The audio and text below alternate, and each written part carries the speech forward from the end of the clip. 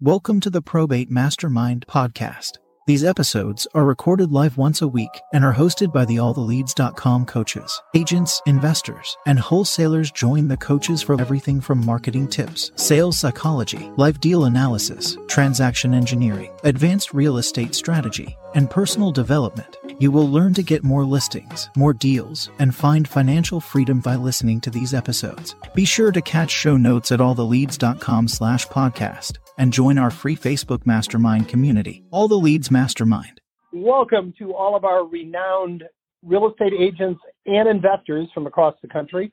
Today is Thursday, March 4th, 2021, and this is Role Play Podcast number 317. As you all know, we are doing our Win of the Week series really indefinitely from now on. If you have a win you'd like to share, please do. While I'm waiting for people to log in, hit *6 and hit 1. We did have one. If you have a Win of the Week and you're not able to be on the call, send it to us. We did have one this week, and he didn't want to share his name because he's afraid he's going to create competition in his market. So I don't know, guys. Does that qualify? What do you think? So it's an anonymous? It's Win of the Week. Win of the Week, yeah. Anyway, he called in and said, don't share my name or my market. But he said, I just got a call back from a letter. First conversation, I took the listing. I'll make $12,000 from that listing. This will make my third probate listing so far this year. And so far this year, I've made $24,000 from probate leads. And he said, I want to let people who say they can't afford $3,000 a year for leads know that they don't realize how much they could be making. And also, he wanted to share with us, he said, the mailings don't always result in calls, but when they do, one deal pays for many months of mailings. So I thought it was very well expressed. If we don't get a live Win of the Week, I guess we'll let that one stand. And I may have a more generic story to share later in the call, but let's get to the person who has been patiently waiting. And now we do have two people in the queue. So let's go to the first one up is phone number ending in 0068. You're up first. Good morning. This is Joe in California, and I come from a background of door knocking.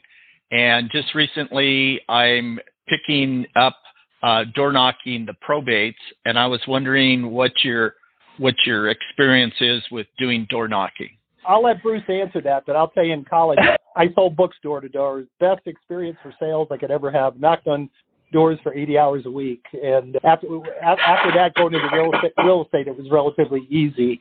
I'll just answer briefly, and then Bruce, please. I know you have more detailed follow up. It's great if the heirs are local, but remember, have you actually tried it so far, Joe, or are you just considering trying it? No, I've been doing it. And you're knocking on the executor's door, correct? You're not knocking on the property door. That's correct. Okay. And obviously you don't do it if you don't fly there and do it if they're not local. So Bruce said first of all, we'd like to know what's your experience so far? What kind of results have you gotten? First of all, and I don't know, I've done a lot of door knocking, and typically I get maybe 1 in 5 at the door in the past, but this week it's 70% of the people are home. And I was sensitive to the whole COVID, how people would react to someone coming to the door. And what I've been surprised by is they're like happy to see me, for somebody to talk to. I've gotten one hot lead from it. Out of 10 doors, 7 people were at home and 1 hot lead. What's the reaction is a lot of people are actually happy to see you, versus a lot of people, when you call, have a level of skepticism because they get other sales calls. But have you had anyone that just got aggressive with you, or has everybody been really good? Everybody's been really good. I've door knocked for sale by owners, expireds, NODs, so I have a lot of experience. And I found even NODs, it's very rare for people to be mad. I think maybe the expireds were the most mad people that I'd come across. I want to be clear that door knocking is not something that I have personally done a lot of. I have several people that I've coached that have door knocked, and it's a lower number, and the biggest reason is fear. You get a lot of people that are afraid to go door knock, and they're afraid because they think that they're going to be encountered with someone face to face that is just irate and angry. And you're not the first person. As a matter of fact, I don't think I've had a single person that I've talked to that door knocks that has really encountered anyone that's super angry. Every now and then you get a little bit of resistance, but it's much less resistance when you're face to face with someone than it is when you're on the phone. It's harder for them to turn you away. They're usually much nicer. I would encourage a lot more people, including myself, to go door knock if you have the time. Interesting story is I lost a piece of business that was a guaranteed slam dunk piece of business this year because, to Jim's point earlier, he said you're not going to fly out and door knock on someone's door that isn't local. Somebody flew to Colorado. I live in North Carolina. Somebody flew to Colorado and knocked on the door of the PR and said, I was out here in Colorado and I saw that you lived here and I thought it would be worth making a little drive up the interstate, knocking on your door, and he listed with them.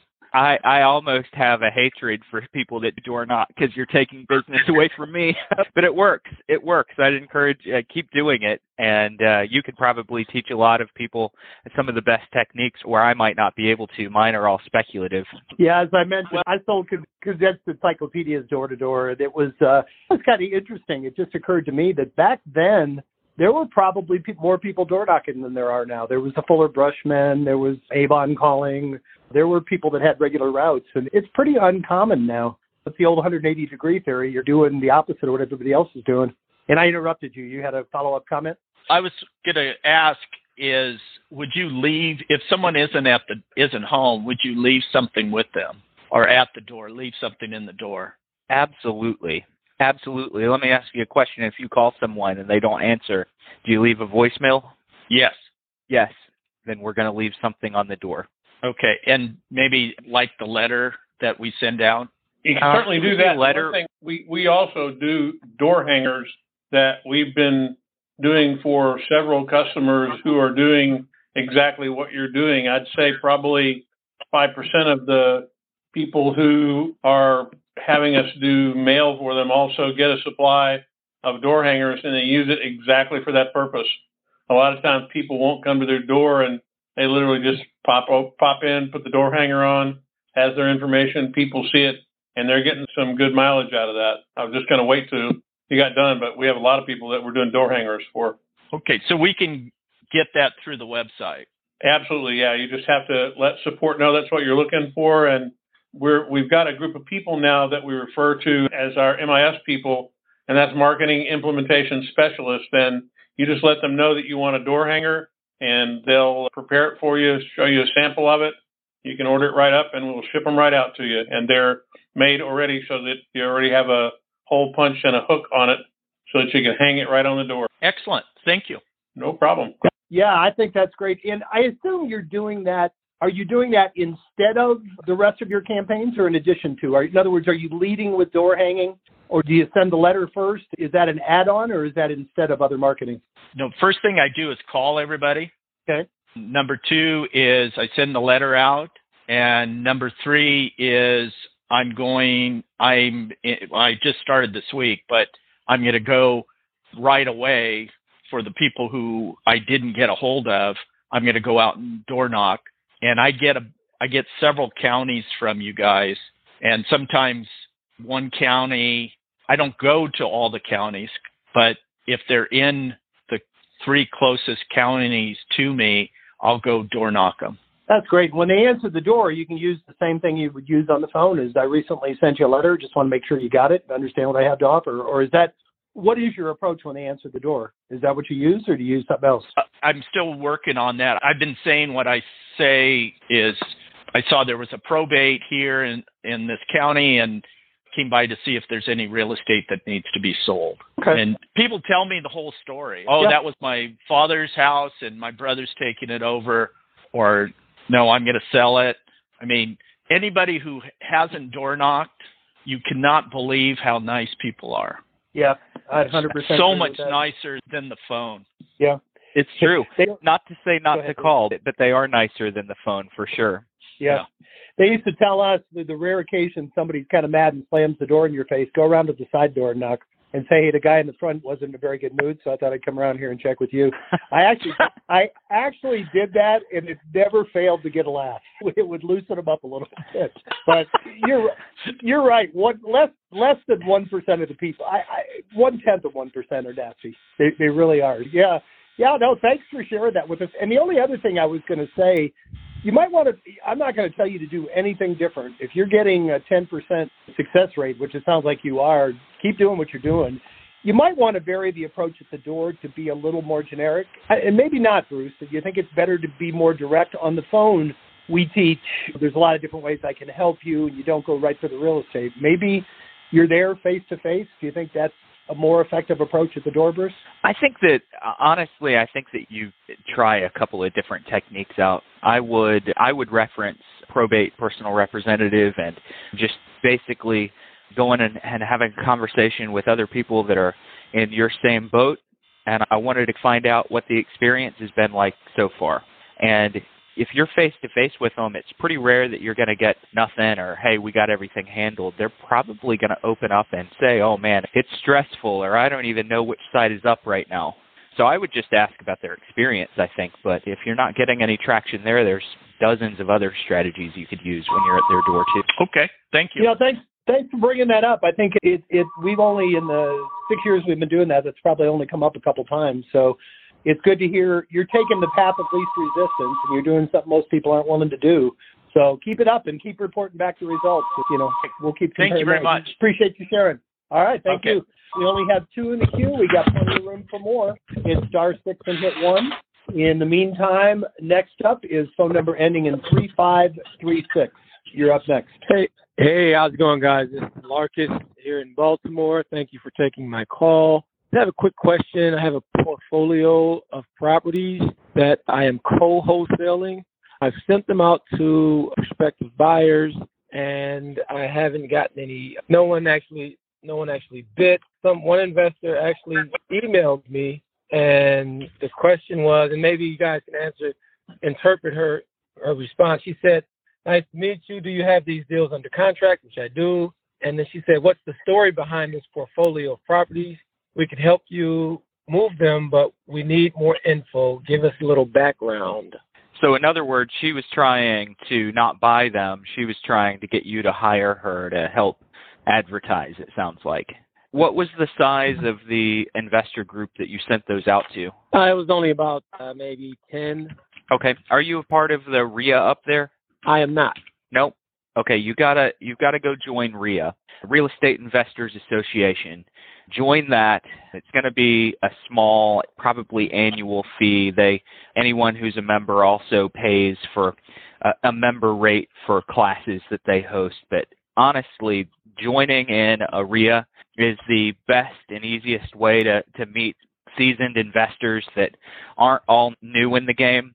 That email that you got, to me, it sounds like someone who wants to wholesale a wholesale, which really doesn't exist. It sounds to me like they just want to step in, collect a marketing fee, which is ultimately what you're almost collecting by doing a wholesale. It's worth a conversation with her, but if she's not the investor or the buyer for you, then don't sign any kind of extra marketing fee. How well do you know your numbers? How do you determine that this was a good investment for you to get involved with? As far as co-wholesaling, they're using the qualifying ratio of 70% of the ARV. And the person who actually vetted these properties, they are taking $20K for their fee, wholesaling fee, and I think they're negotiating no more than $5,000 off of that. Not a lot of wiggle room negotiating. Mm-hmm. Yeah. So, how did you guys determine ARV? I believe I wasn't the one who vetted these properties, but from what they were telling me, they were using a square footage. I think they were doing maybe $12 or $15 a square foot for each home, but for rentals. Okay. Yeah, to me, it's either not as good of an investment as they might have led you to believe, either that, or your pool of investors aren't legitimate. And the easiest way to to fix that is just get in with the RIA up there. You can, over time, build up your pool of investors without a RIA, but that's the fastest way because they're already networked and they're already meeting with one another in those groups, and they have meetings weekly. In an area like you're in, I bet you could join in on a meeting a couple of times a week and build up that portfolio, and they'll let you, as long as you're a member, they'll let you advertise your properties inside of the group. And as long as they're good investments and it's a good deal, you will have no problem flipping that contract. Okay. All right. Good advice. So thank you. Appreciate it. And if you happen to want, I hate to open myself up to this, if you happen to want someone to just give a quick review of the portfolio to help you determine if maybe you guys overcommitted on the contract, shoot me some details over. I'll take a look at it. That's awesome. Thank you kindly. How do I get your information? Oh, email me at bruce@alltheleads.com. Thank you kindly. Appreciate it, Bruce. Definitely. Thank you. Yeah, and hey, we only have one person in the queue, guys, there. Please jump in, hit *6 and hit 1. I wanted to add something to that. We haven't talked about it in a while. Whether you're a realtor or an investor, you really should be a member of your local RIA group. It's usually $100 or less per year. For realtors, you're going to pick up opportunities to list the properties after they buy and rehab them. You're going to pick up good deals. And then for investors, my local group is about 500 members. It's funny, you go to a meeting and 5% of them are doing something. The other 95% are there to learn like you. But the ones that are doing something, and first of all, the ones that aren't doing something are often they'll settle for a lower profit margin. So they might be somebody you could wholesale a deal to. And the ones that are doing something, you can learn a lot from them. The best way, I don't know a county in the country that doesn't have a RIA, but you can go to RIA.com or RIA.org. That's REIA. And you'll see a map. Just click on your county and go join one of those groups. It's time and money well spent. It's usually just a monthly meeting. I'll do that All today. right. Great. Appreciate it.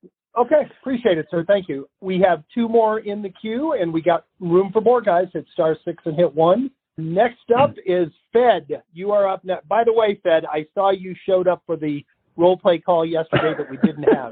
You got the updated information, right? I did, yeah, thanks. It might be before you start, it might be a good time to touch on that. We have not discontinued the role play. We've just changed the format. We're now doing it as part of Bruce's Foundations training. We're doing it twice a month instead of once a month. So if you're a sub, it's completely free. If you're not, there's a very small charge. But now, more opportunity to role play. I know people like them. We just changed the schedule a little bit. So if I know you, Fed, you probably went on there and role played by yourself. Yeah, pretty much. I got the listing. Well, congratulations. Good job. I have a question and a suggestion. So the suggestion is for the gentleman who is talking about door knocking. I also door knock often, expireds, or just go look for houses for investors, developers, all that stuff.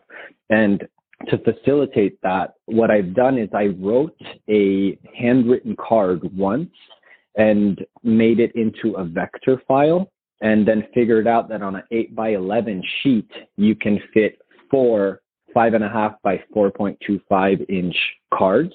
And once it's in vector mode, you could fit 4 on each sheet, and then you just print them. And I have them in my car at all times, and they're printed on blue sheets.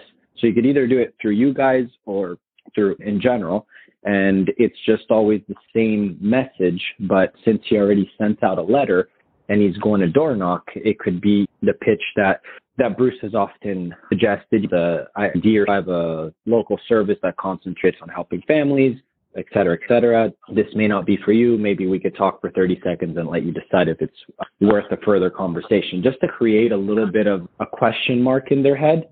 And I think it could just be an extra step. But mainly the suggestion was more about having the pre-printed handwritten cards so that it's an extra layer on top of the letter and of the call. It's almost like a third way of, quote unquote, touching that prospect or lead or whatever we want to call them. I don't know if you guys agree or not. It was just a suggestion. It worked pretty well for me here in my market. Ben, I'll tell you something. Yeah. I'll tell you something, Stephen, speak here. And by the way, we can do any of this printing for you. We can do that multiple sheets where this is like a sticky thing you detach and put on the door, or was it a card that you hung over the door? No, it's an actual card It's just Okay. a plain card, like the ones how you guys have the blue envelopes for the letters.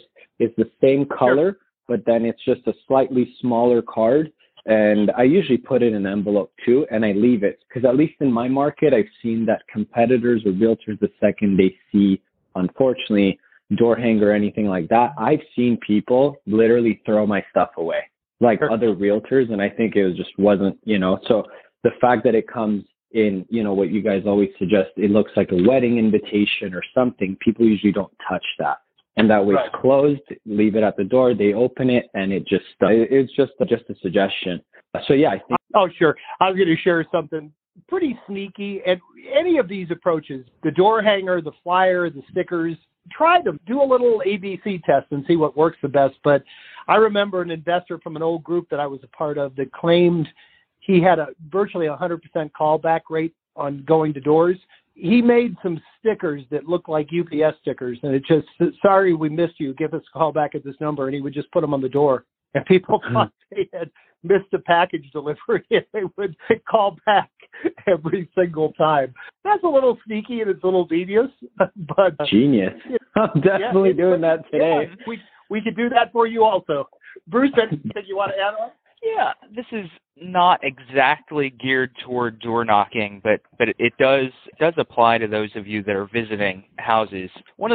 There's one of our affiliate coaches is, I think, Tim and Julie. I think Tim and Julie have probably been on this podcast before. Jim?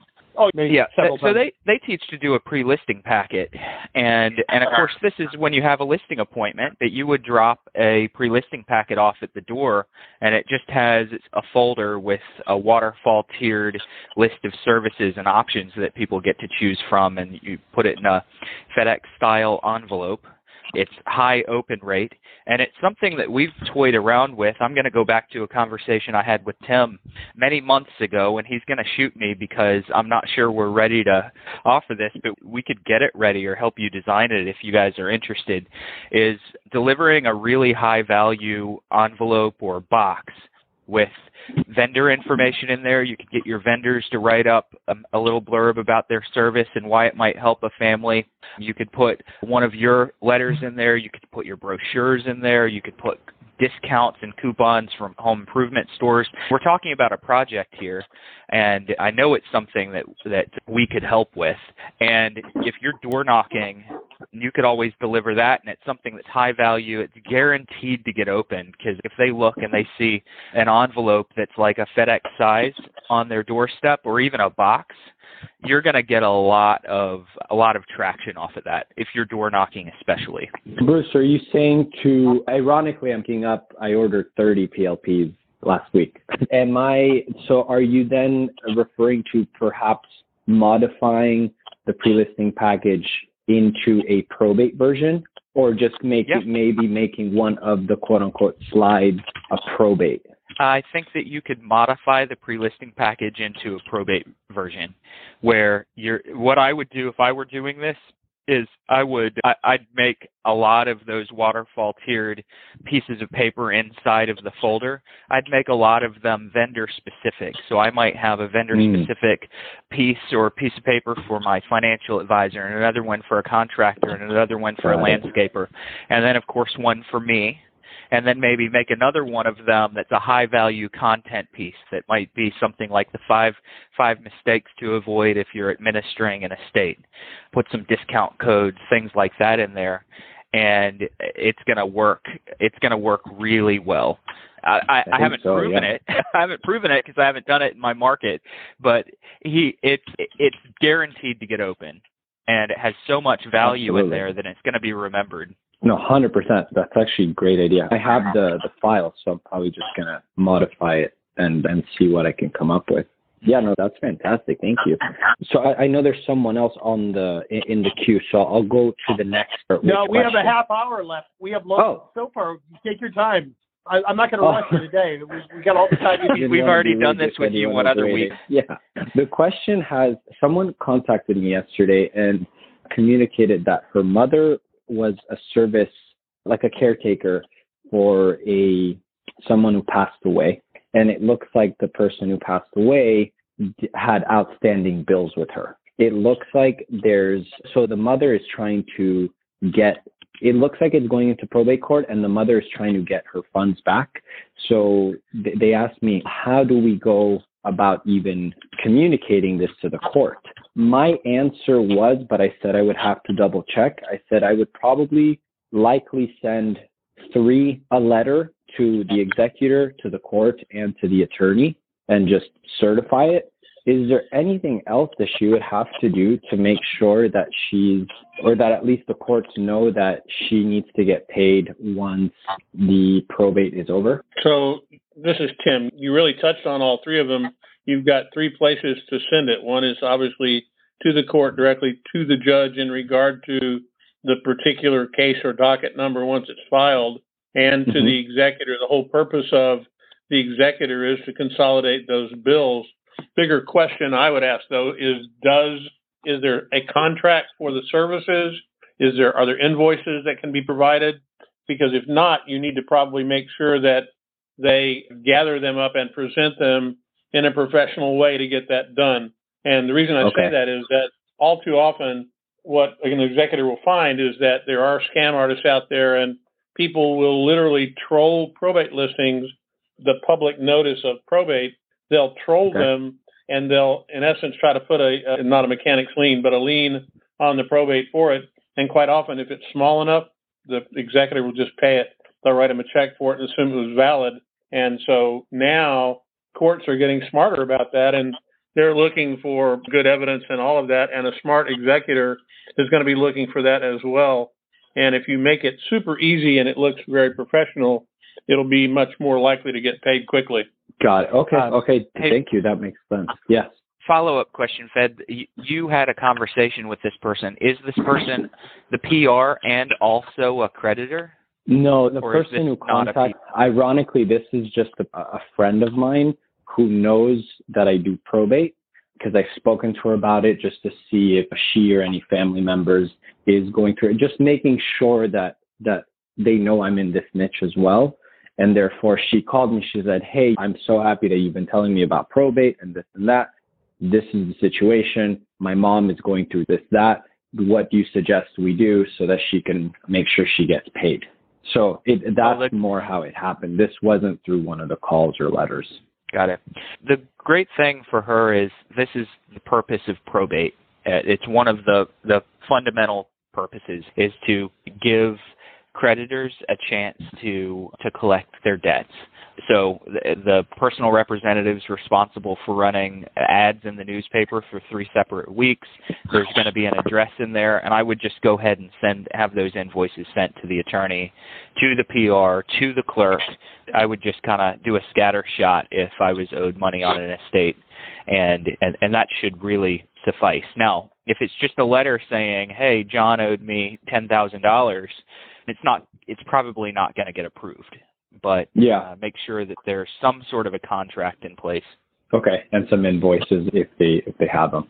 Yep. Yeah, and even if they don't have them, it's not normal to do that, because a lot of times the caregiver profession is notoriously not well documented, and even if they don't have them, they should make them up. And I'm not saying falsify documentation. It's appropriate to make an invoice for services and do it professionally. They're easy to find Microsoft Word templates online for professional invoice formatting, and just put a normal invoice together for the time of service, the hours provided, whatever it is, and show an hourly rate, and just deal with it professionally, and they'll get it paid. Okay, absolutely. I'll advise that right away. Hey, Pat, I was going to add something. You touched on something that I don't think we've talked about before often. You mentioned you're letting your sphere of influence know that you're actively involved in helping people in probate. That's really smart, because there's probably a lot of people you sold houses to over the years. They inherit a property, and maybe somebody contacts them who does specialize in probate. They don't know that you do it. So I think that's real smart when you do your sphere of influence calls. Make sure they know that in addition to everything else you do in real estate, that you now also are a probate specialist. And the reverse of that is also true. We have subscribers that have built their sphere because everybody they meet on a probate transaction gets added to their sphere of influence. So one could definitely feed the other. And that's very smart. It's something I don't think we've talked a lot about. So see that? You added all kinds of value to the call. You didn't even know it. Thank you. Touch on that and your suggestion. Cut out there.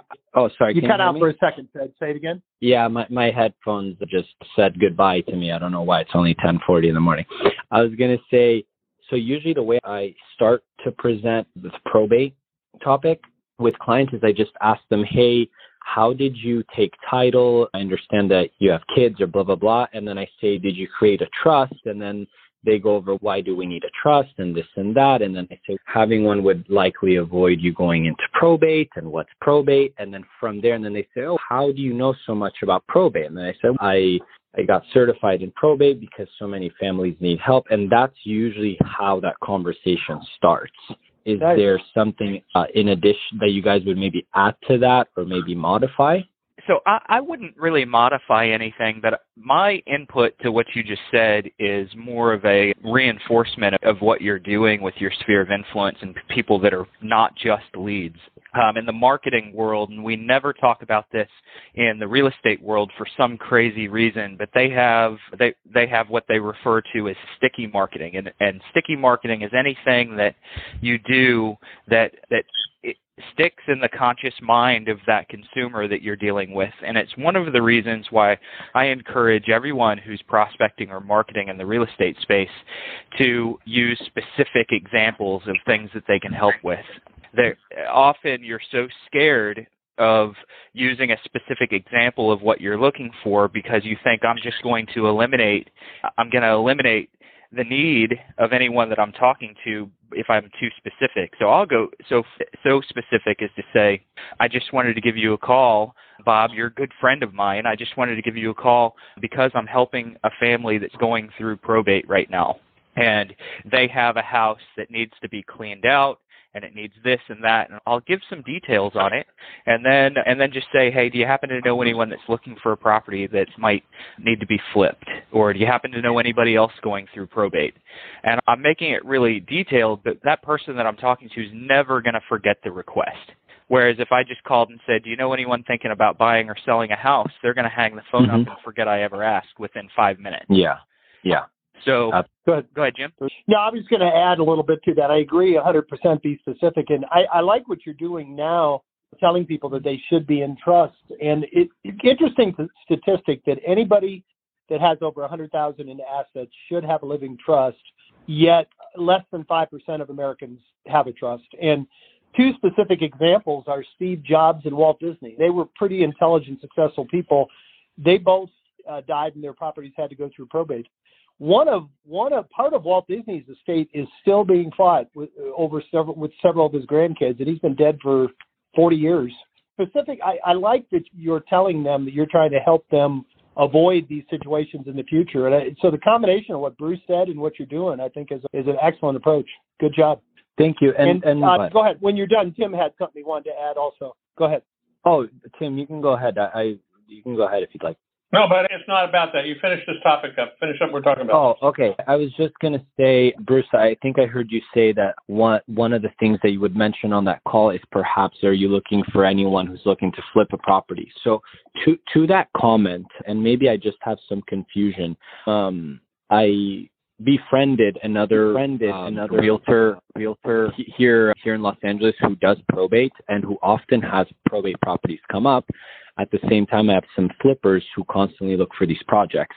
The challenge I found is that this other realtor is telling me, I can't show you before we go live. I can't show you the property before we go live. It needs to go live as an order from the court or something like that. And we can't do this we just can't do this off market. Now, my investors / flippers, they're telling me that's incorrect. Am I missing? It depends on the type of probate that was filed for and opened. I would say as a generalization, that is incorrect. There are certainly certain cases where that's true, and I would say that your friend that also does this probably has just run into more of those. And they may also be thinking about the new rules that were passed in the Realtor Code of Ethics that says that you can't market a property that's not listed in the MLS. So there's probably a few areas of confusion. You need to look at each case individually. Okay, that makes sense. I'll do that for sure.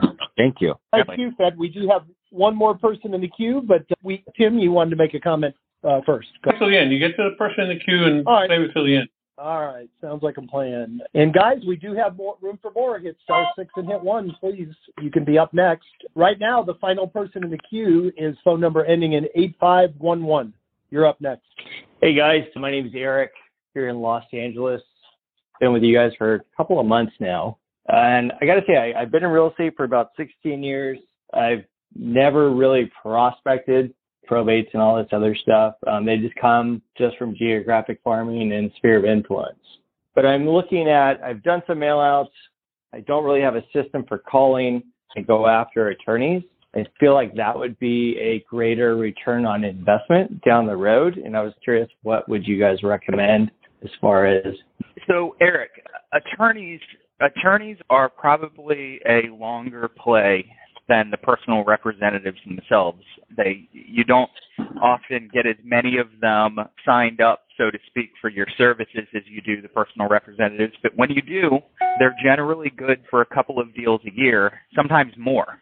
The big players are good for more, but they have more people that are going after them, where the smaller attorneys don't have many agents or investors prospecting them or pursuing them. They might not give as much business, but they're a little easier to land. All in all, I think that your overall probate approach needs to be focused on the leads first and attorneys second.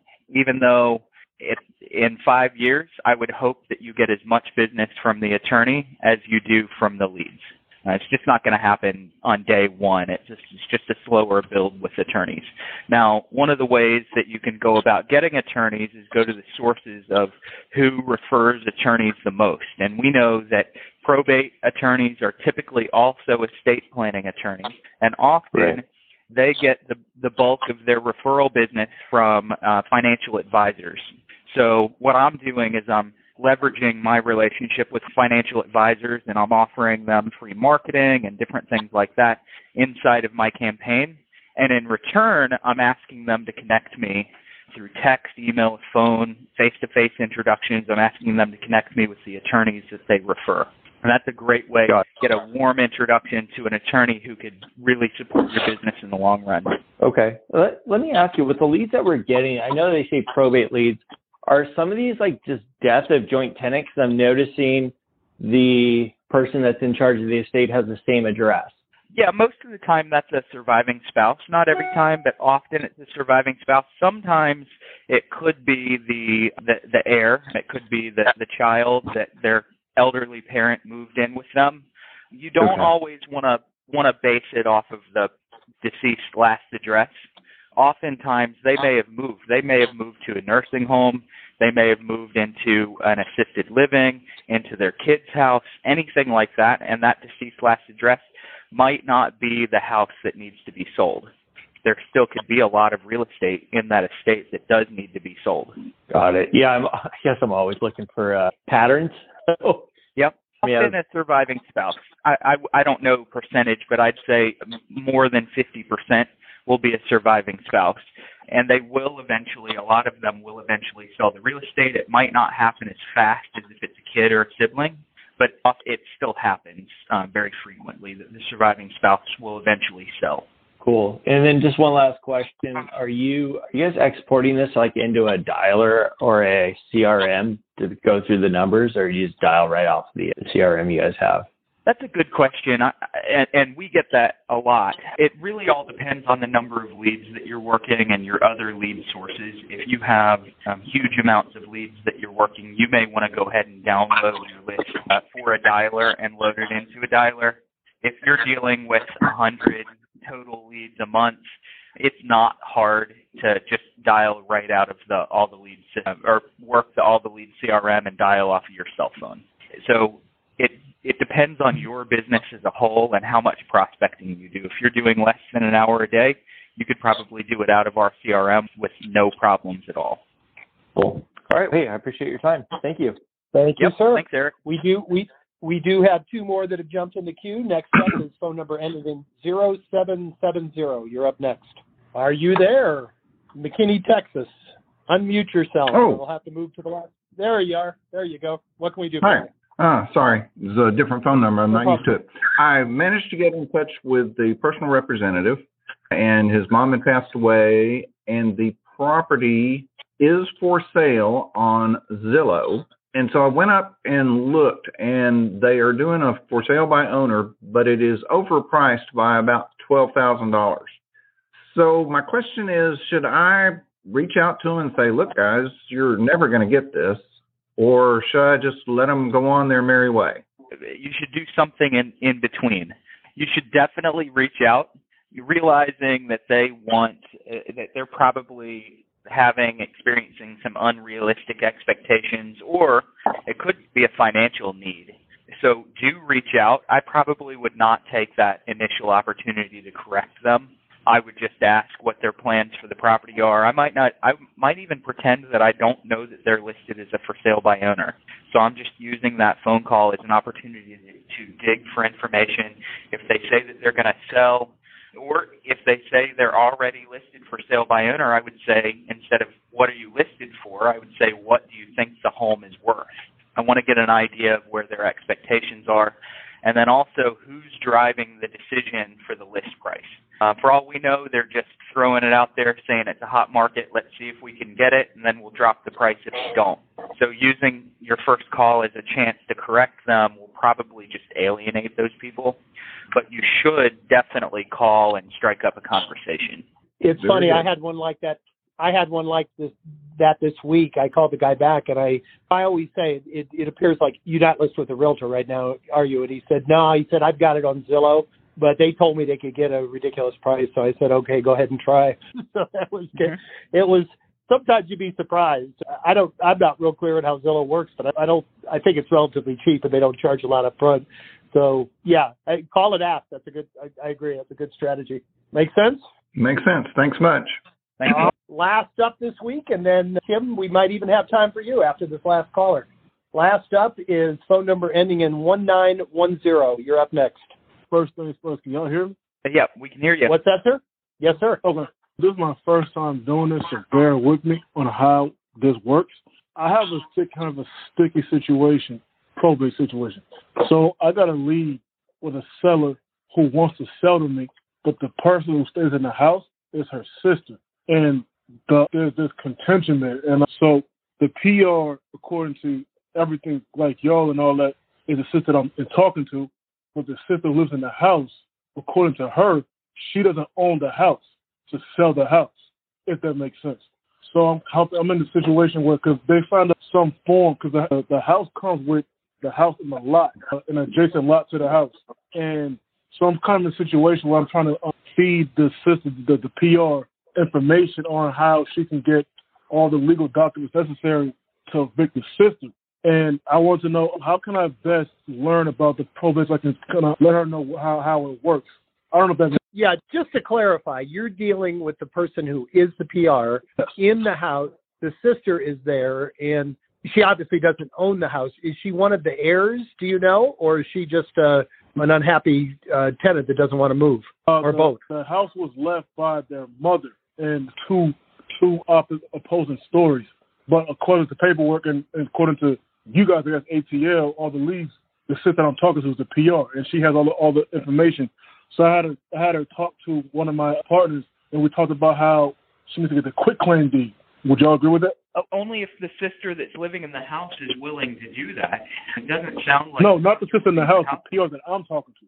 Yeah, who's she going to quit the claim to, though? Yeah, but it's the sister in the house that would have to quit her claim. And if she's not willing to do that, then... Bruce, go ahead. I think what he might have been saying is the PR is willing to quitclaim the house to him. He's an investor. Is that what you were saying, sir? Yes, I already have a contract. She sold the house to me on contract. But the thing is, I want to get in the house to take pictures. But the sister in the house, I'll give you names. The sister name is Linda, okay? PR is Brenda. The sister name is Linda. So according to Linda, Brenda, because she's had this issue before, doesn't have any right to sell the house because according to Linda, she doesn't own the house. According to Brenda and all the leads, she is the PR. She has all the rest of the house. And so I'm trying to help her get, so like everything from, she getting the water bill in her name, like everything that paperwork-wise for the house, she has. Was there a will, and have you seen it? Was there a will? I haven't seen the will, but I have. She has paperwork. She has paperwork. She showed me it, and she told me about it. But my thing is, like her move. Go ahead. So she has paperwork. She's the personal representative with letters testamentary. Yeah. But we don't know who the house was left to. Just because she is the personal representative does not mean that the sister owns no piece of the house. Personal representative just means you administer the estate. And if the other heirs are not willing to sell, then you need to go to mediation, or you need a third party involved to communicate with everyone and find out what they want. So in this case, you have two sisters that one sister is saying, hey, she sold you the house. She didn't have a right to sell you the house, when in reality, we don't know which one of them is correct. Is there an attorney? Is there an attorney involved in this deal? The PR has an attorney. Linda, the sister, had one, but he quit on her. Well, who filed the probate? Did the family do it themselves, or was there an attorney that filed the probate? That I don't know. I want to say the attorney did, though. Because I would probably call the attorney and try to just get it sorted out, who is where and who owns what. In any case, I would be reluctant to take title to a house with a disgruntled tenant in there, especially with what's going on with COVID. You may have a property you can't do anything with for a long time. So I would find that out first. Find that out first. What, from the attorney, make sure that the PR owns it, make sure that whether the girl is an heir or not. And then I would try to, if it's a good enough deal for you, see if you can bribe her to get out of there. Give her a few $1,000s if you have to, relocate her. That's what I was saying, because the kicker is the fact that it's actually two sisters in the house. It's one adopted one, and Linda, her blood sister. Her blood sister is Linda, and an adopted sister who lives in there. Linda just recently moved into the house with her adopted sister from across the street. Wow. Exactly. And so they could just go right back across the street, and they've had this issue before. I guess trying to come in and look at the house, and then the sisters in there scared them off. I'm not really. Yeah, no matter how you do it, I would start with a conversation with the attorney. And myself, I wouldn't close on that house until it was vacant. So however you got to accomplish that, you know what I mean? If it's a good enough deal, you can, if it's a good enough deal and anybody who's in there is getting money, that's an incentive. But if they're not, you may have to give them a few $1,000s they wouldn't have otherwise, and help them, give them first, last, and a month's security and for another property. But I think the place to start is with the attorney and really make sure who has an interest and who's an heir and who isn't. Call us back after that if you need more help with this deal. Oh, for sure. Okay.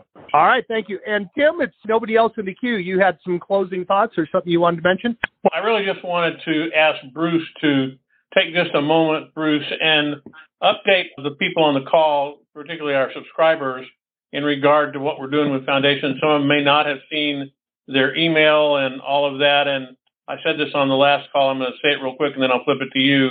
Make sure that you have made it that your email can receive messages from alltheleads.com.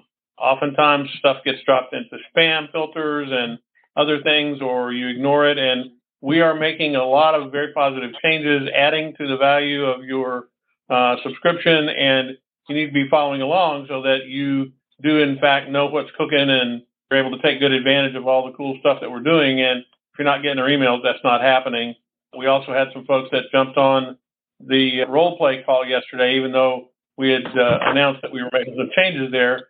So, Bruce, just take a second and verbally walk through that, and then we can call it a day. But just let people know about Foundations a little bit. Yep. So essentially what we're doing is almost every single week on Wednesdays, we're going to be rolling out a series of Foundations classes, generally the 5 or 6 topics that I run into the most on my coaching calls. And these 5 or 6 are covered on 90% of the one-on-one coaching calls that I do. So we're taking those, and instead of having to wait for an entire month to have another call with me, or sometimes longer if my schedule's booked out, you can join on the first and third Wednesday of each month at 2 p.m. Eastern Time, a Foundations class. It's a couple of hours long, and yesterday was our first one. For those of you that did have some trouble with that yesterday, we apologize. We'll get you the recording, and we'll also host it again in 2 weeks. So the first and third Wednesday of each month at 2 o'clock Eastern. And then on the alternating weeks, the second and the fourth Wednesday at 1 p.m. Eastern, we're doing about an hour and a half long role play call. All 4 of those classes, whether it's the role play or the foundations, they're all going to be held on Zoom. So make sure that you have Zoom downloaded on your phones or computers when you try to get in. And if you want to join those, you do need to register ahead of time. We have some Zoom limits on the number of people that can join, and I just want to make sure that you've registered. And at the moment, that's free for our subscribers. If you are not a subscriber, be listening out as I work through a couple of the kinks that we discovered yesterday.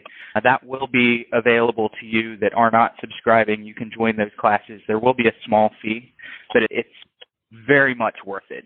Perfect. Great. Yeah, that's great. I appreciate that. And I just think we needed to let everybody know that not only that, but you're going to be seeing a lot more. We're all about continuing to add value and grow the value of what we're offering. And we want to continue to hammer home the point that we're not just selling you leads. We're selling you a system that's designed to make you be successful. And the more we can assure that by adding feature and value to that, just like this call, obviously, we're making sure here that you get the opportunity to ask any questions that you want, and we'll answer anything. And any problem that you're having, any weirdness that you're running into, a deal that you need help with, we're here to help. You've got access to some of the best minds in the business to ask any questions that you want, and we'll be happy to help you. Realize that we're doing way more than just selling you leads, and we want to bend over backwards to help you. So pay attention to your emails. Jimmy? All right, perfect, guys. That wraps up another great call. I want to thank each and every one of you for being here. I want to particularly thank those who actively participated. And I want to challenge everybody. You took an hour out of your time to be here. Take one thought, one idea, one thing that inspired you on this call. Go out and put it into practice and come back next Thursday and share the results with the group. Be productive, be healthy. Have a great week, everybody. We'll talk to you same time next Thursday. Take care.